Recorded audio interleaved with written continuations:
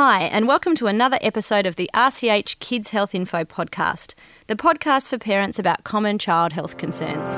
I'm Dr. Anthea Rhodes, paediatrician here at the RCH, and I'll be hosting today, and I'm joined by my friend and colleague, Dr. Margie Danchin. Thanks, Anth, and welcome back. It's fantastic to have you. Thank you.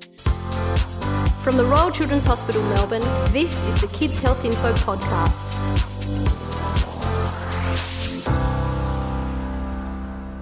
Today we're actually going to be talking about development, and in particular when kids start to walk and talk, and this is really top of mind for you now, Anth, with a new baby, starting to think about all those developmental milestones.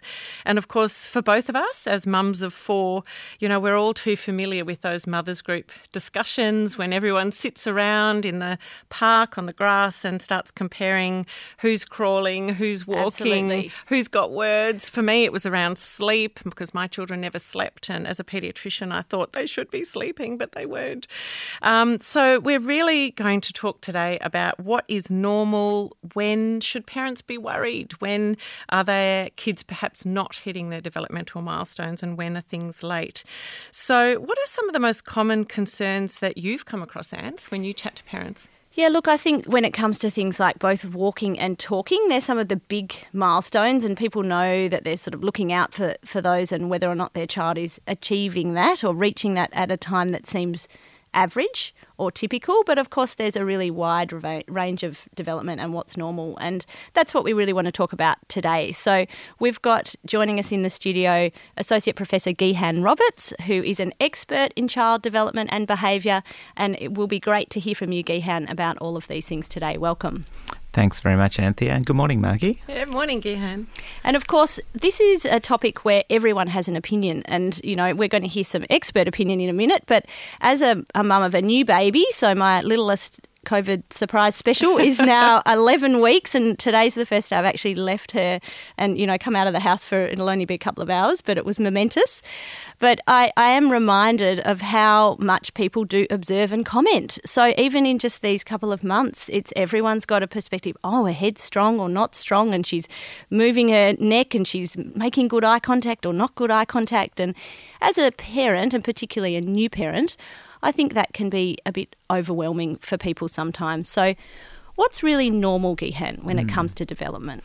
Yeah, no, great question. So I think it's probably worth getting a few definitions and meanings out there. So we hear a lot about developmental milestones. Parents hear about this all the time.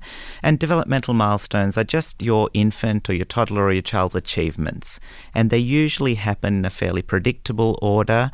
But the key thing to remember is that there is so much variation between individuals. It's really important that we think about a range of what's normal rather than trying to get too fixated on a really specific age. And a few other definitions I thought I might just put out there because we might hear about them. And when we think about development, we think about them in different groups of activities or skills. We think about large body movements like walking or running, and clinicians, doctors, nurses call these gross motor skills. Yeah. We think about really small, fine control movements like, using your fingers to pick up a crumb, which we call fine motor skills. We also think about groups of skills such as language and communication.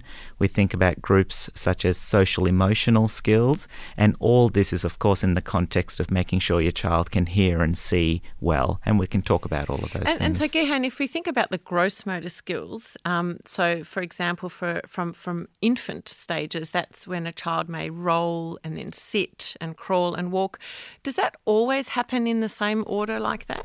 Yeah, one of the things about development is that the word always pretty much always doesn't apply. So most children do things in a predictable order, but some children come up with really fascinating, interesting variations that work for them. And for example, we've all seen kids who didn't crawl, but they bum shuffled to get around the room, and then all of a sudden they are pulling themselves up, cruising along furniture, and then they're walking.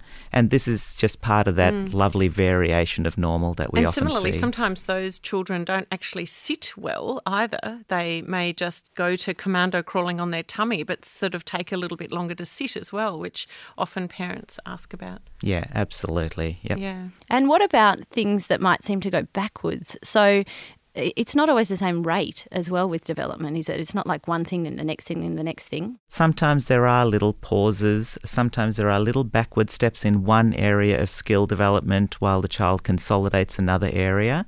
And there's going to be a theme that comes up when we talk about what happens when things don't go according to plan. I think the main message is that parents don't sit with the worry. So they might observe something, but we'll talk a little bit later about if you do have concerns as a parent, what do you do about that concern? And it is hard, isn't it, Gihan, when, as I mentioned at the start, parents are constantly comparing their children to their friends' children who are the same age. And sometimes I think that's where that worry comes from, that comparison. We all do that with our own children and with the children of family and friends. I think mothers' groups are such a great institution, and I think a lot of people missed them during COVID last year. But what I'd encourage everyone is to go back to reliable sources of information, and we'll share some reliable sources of information, for example, the Raising Children's Network, which talks about what's normal, what's expected. And when you're sitting at home with that worry that my child isn't doing skill X, which my neighbour's child is, where do I go? And I think that idea that normal is a wide range, as you've said, Gihan, and there's average, but, only the very middle of the group are going to do something at that average time. Some will be faster, some will be slower, but all of those can be normal. It's funny you say that, Anth. I so distinctly recall in my mother's group, one of the little boys was actually walking at 9 months. I mean, he was tiny, and this little guy just suddenly, he was crawling at like sort of 4 or 5 months, and then he got up and walked. And of course, my son walked at 14 months or something. But it was amazing to see, just the variation just in our little group. Yeah, and even within a family. So my third child was like that. Just over 9 months, he was genuinely walking, and tiny little, and now he's still very agile, coordinated, sporty, kid, and yet my older two had been much slower than that. So we weren't necessarily expecting. I wasn't expecting number 3 to get up and move. I was quite inconvenient. I would have much preferred him to stay still for a bit longer. But even within the same family, obviously the genetics are there, but every child is different. There's a lot of myths out there about girls versus boys and first versus second or third children. But really, it's going back and focusing on the child in front of you and thinking about their skills and their progression over time. That's important.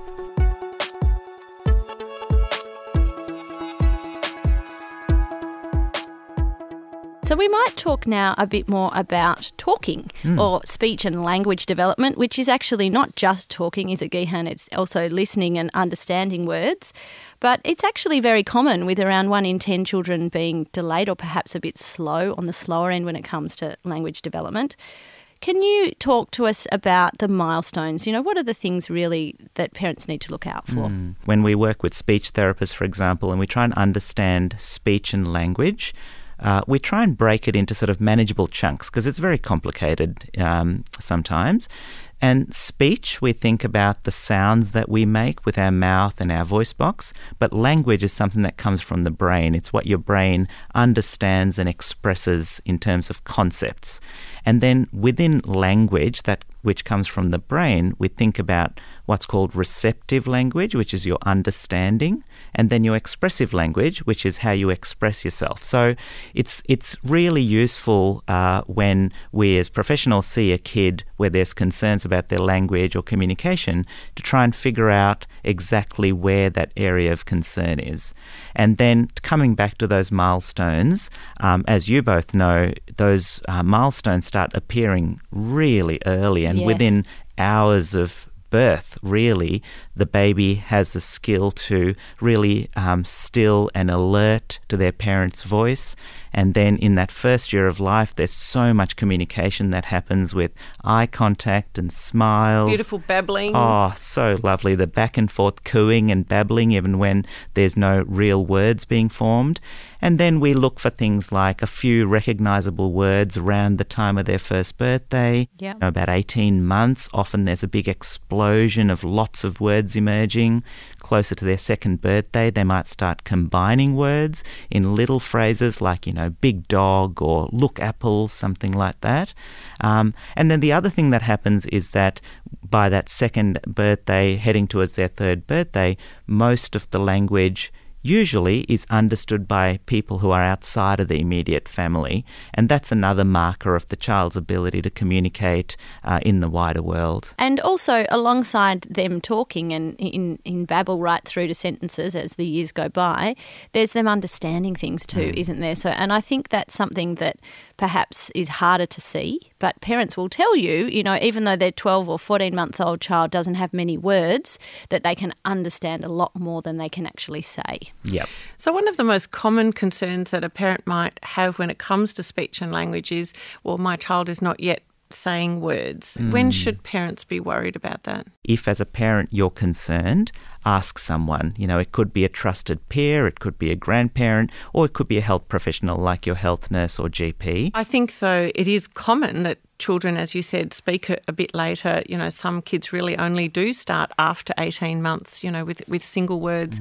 I think we've really moved on from that concept of watch and wait, and we wouldn't be encouraging anyone just to wait and see if it gets better by itself.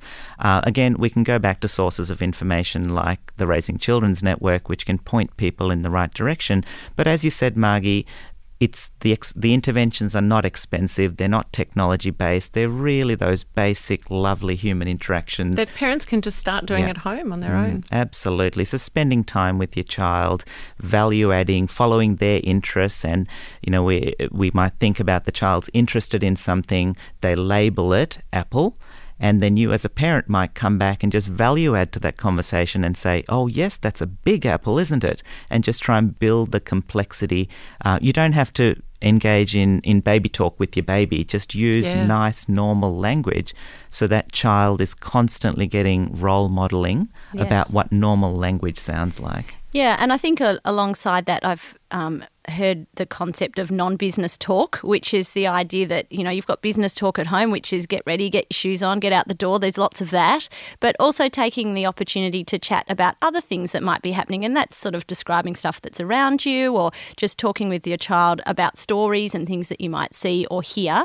The more language that they hear, the more you're stimulating their ability to develop words. And always just being mindful, even at these younger ages, around screen time and not allowing children to sit on iPads, for long periods of time. Yes, there are some great games and obviously some lovely rhyming things, that parents can give their children online, but just being very mindful about screen time. Yep, absolutely. As you both know, and Anthea, you've done a lot of work in this area. It's never too early to start setting those family rules about, what's okay for screen time. And I think with language development, something that's really helpful to talk about with parents is our own screen time as parents is actually time often that's silent. So if you're engaged in a conversation online, so you might be texting a friend and having a really social interaction, but for your baby or toddler who's alongside you, that whole interaction is silent. So it's not even like once upon a time we might have been on the phone having that conversation and you feel like, you might be ignoring your child because you're chatting on the phone.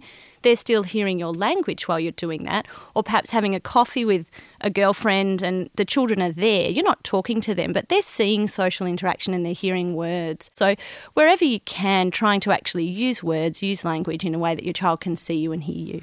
Which could also potentially have more impact if your child is particularly a shy or a quiet child anyway. Yeah, personalities and temperament. And again, parents are the experts here, and most parents can tell you very early on about what their child's temperament is. They may not use the word temperament, but it's really around how the child responds to the world around them. It might be around how the child reacts to unexpected things, how sociable they are, how emotionally regulated they are. And these, what we as paediatricians call temperament or profiles of temperament, they do tend to be fairly fixed over time, but it's a part of understanding your child. And really what we can do is learn to use what we know about the child's temperament to modify the way we approach opportunities to parent and teach our children, and also over time teach our kids how to deal with the things that they find challenging so that they don't stop the child from achieving anything that they want to achieve. And I think one of the things that we should talk about when it comes to language as well, Gihan, is some of the more serious but less common things that can be behind delayed talking. Autism is one of those big ones that comes up. It's obviously often talked about. It can be a worry in a parent's mind, and we do know that in some cases when a child is delayed in their language, that might be one of the signs of autism. Autism it's certainly out there in the media. Everyone is aware and everyone is thinking about it. I think the key thing is that lots of children do lots of quirky, unusual, fascinating things. We've all seen the toddlers who get really excited and they flap their arms, or kids are a bit shy and they avoid eye contact, and the vast majority of those kids don't have autism. They're just showing maybe differences in temperament or personality. But as paediatricians, we see kids when there are significant persisting concerns, and it might be around the kids' ability to communicate socially, so to be able to use their communication skills to get by in the playground, or to communicate their needs using non-verbal communication, eye contact and gestures. And often we see kids where those social communication challenges are combined with unusual behaviours, such as really repetitive or rigid behaviours. And that may be when your health professional goes down the path of, well, what do we have to do to rule out or rule in this condition, which is part of a huge spectrum. It's now called the autism spectrum, and that really captures that essence that within autism there's a huge range of severity, from kids who have lots and lots of challenges in day-to-day life to kids who are incredibly bright and skillful in a particular area that they're fascinated in. And there might also be some other sort of specific language-based disorders that a child may have as well. Absolutely. So far more common than autism is, for example, hearing loss. So again, you might start off as a parent with your local health professional. You might see your health nurse who might do some of those developmental screening activities and then work with you to figure out, yep, I agree with your concern. What do we do now? Do, for example, I as the parent go away and try a whole lot of those stimulation activities, but then come back in 2 or 3 months to see how things are going? Do I take my child off to an audiologist for a hearing test? Should I be starting to work with a speech therapist to try and promote some of that language development? Or is there evidence of something that might be more of concern, where the health nurse might ask you to go see your GP and maybe get a referral to see a paediatrician? So there's a huge range of responses, but the key thing is that in every community there are trusted health professionals who can point you as a parent in the right direction. Just a couple of other things around talkers before we finish up. What about English as a second language? So, we've got a very diverse community here in Australia, which is fabulous, and lots of households don't have English as their first language. And I see parents, and they can be quite worried sometimes that this is going to mean their child will be delayed in their language development. But in fact, that's actually not the case, is it? Yeah, absolutely. So there's some really lovely research out there that there's a lot of advantages to growing up in a bilingual household. And but we do know that kids who are growing up hearing two or more languages often mix up those languages. They might use words interchangeably. They might have a little bit more time where they really think about what they're absorbing before they start expressing themselves. But the key thing for parents to remember is that just because they're bringing up their child in Australia doesn't mean that they have to fill the household with English if that's not a language they're comfortable with. So my advice to parents is to use the language that you're most comfortable and fluent with, and to really enrich the child with your language. Okay, so I think the take-home message is really, Gihan, around late talking or concerns around talking are, if a parent's concerned, to follow that concern. I think we've given some lovely examples of the way parents can stimulate language development, things they can do at home, and then follow those referral pathways that you nicely outlined in terms of seeking help from, healthcare professionals.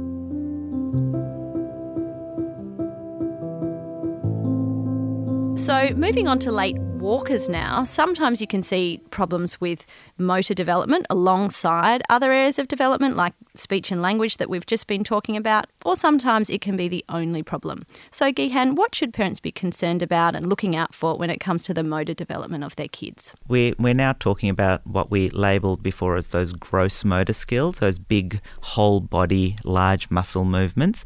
Walking's a really clear milestone or a signpost, and a lot of parents can remember when their child took their first step and started walking. But it's really important to remember that the walking skill is scaffolded by a whole range of other skills that develop in those first months of life.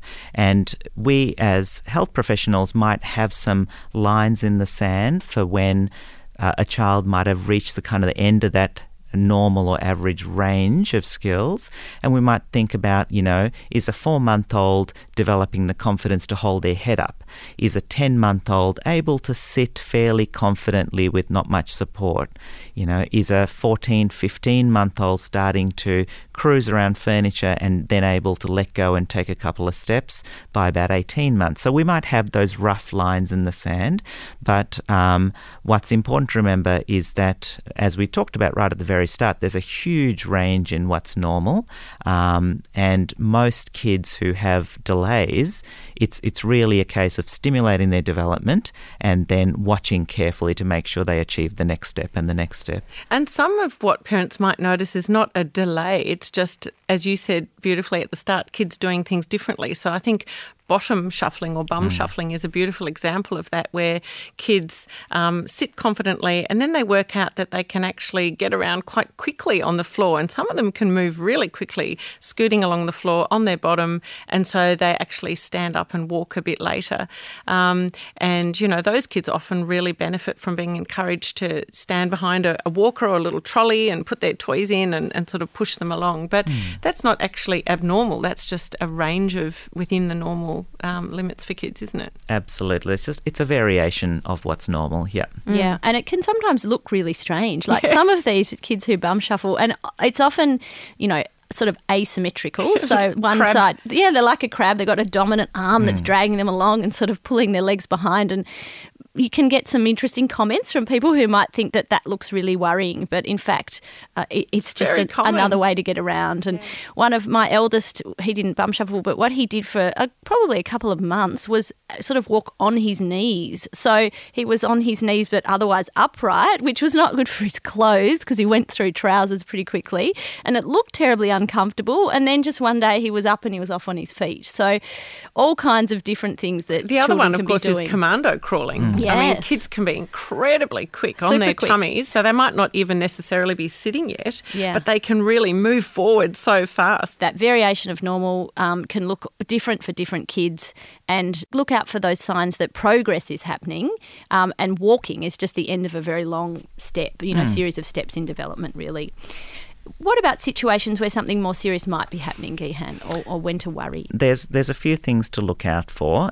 Most of the time, these delays in gross motor skills are precisely that. They're a delay that'll catch up over time.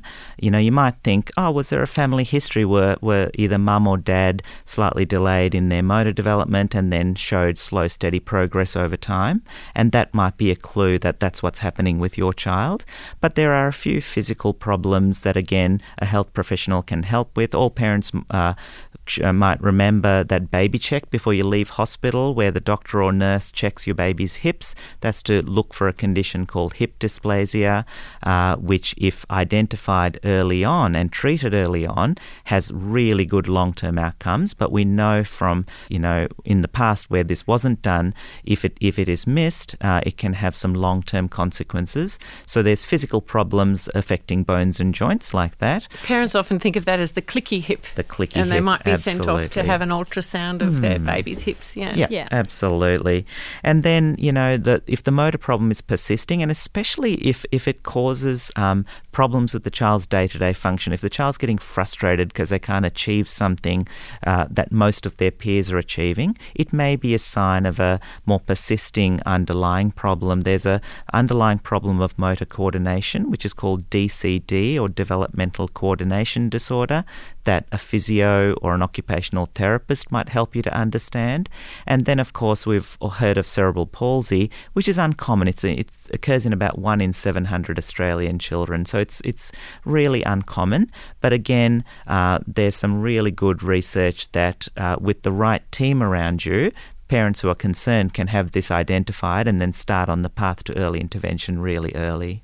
Another common question parents ask us about is toe walking. Yes. Can you talk a little bit about that? Yeah, toe walking's really interesting. We go back to autism, and that's one of the features that some kids with autism have, and it's probably some sort of sensory difference where they don't like the feel of their entire foot on the ground. Having said that, a lot of toddlers toe walk. They like it, they think it's funny, or it gets a reaction, or it just feels comfortable for that little moment in time for them. Yeah. And I think the key thing for the parents there is to keep encouraging them to go down on their feet. And if that simple encouragement and role modelling doesn't work, then you know who you speak to. You go to your health nurse or your GP and then start the path to get it investigated if it's persisting. And so, Gihan, what can parents be doing at home to support their motor development of their children? They don't need to all be at Gymbaroo or, doing fancy physio programs or anything in particular. It's just everyday life that really is going to help. Yeah, absolutely. No, I completely agree, Anthea, that, you don't need to sign up for an those things can be fun, Yep. and it's not to say Yep. that they're not great opportunities for development and, Social development. Exactly, and for mums as well to chat to other mums, but they're not necessary to make sure your child's going to have typical motor skills. Yeah, correct. Don't feel guilty if you can't, afford or get to those programs. But absolutely, we talked before about the importance of getting away from really static activities like being on a screen and really working with your child to explore their environment, running around on uneven surfaces, getting out to the playground and just helping your child to feel confident in using their large muscle groups to really exercise and build those skills. And playgrounds now have some extraordinary climbing equipment, don't they? I mean, honestly, the upgrades in a lot of them, beautiful rope sort of climbing. It's just fabulous what kids have an opportunity to attempt. Yeah, so creating opportunities for your child to be a little bit challenged, but in a way that's safe so you can support them is going to help them, keep progressing with those motor skills. Yeah. I think that's probably all we have time for today, Gihan. It's been a really helpful discussion. Thank you for joining us. Oh, you're very welcome. Lots of resources we've discussed today, the Raising Children's Network being one of them. They'll be linked in our show notes, and there's lots of ideas there to help parents support the development of their kids at home.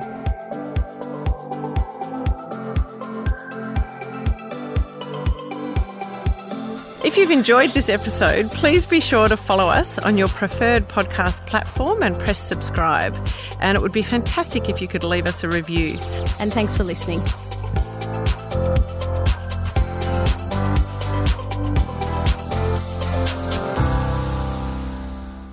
Information provided in this podcast is general in nature and is intended to support, not replace, discussions with your doctor or healthcare professional. If you are concerned about your child, please consult your local healthcare professional for further advice.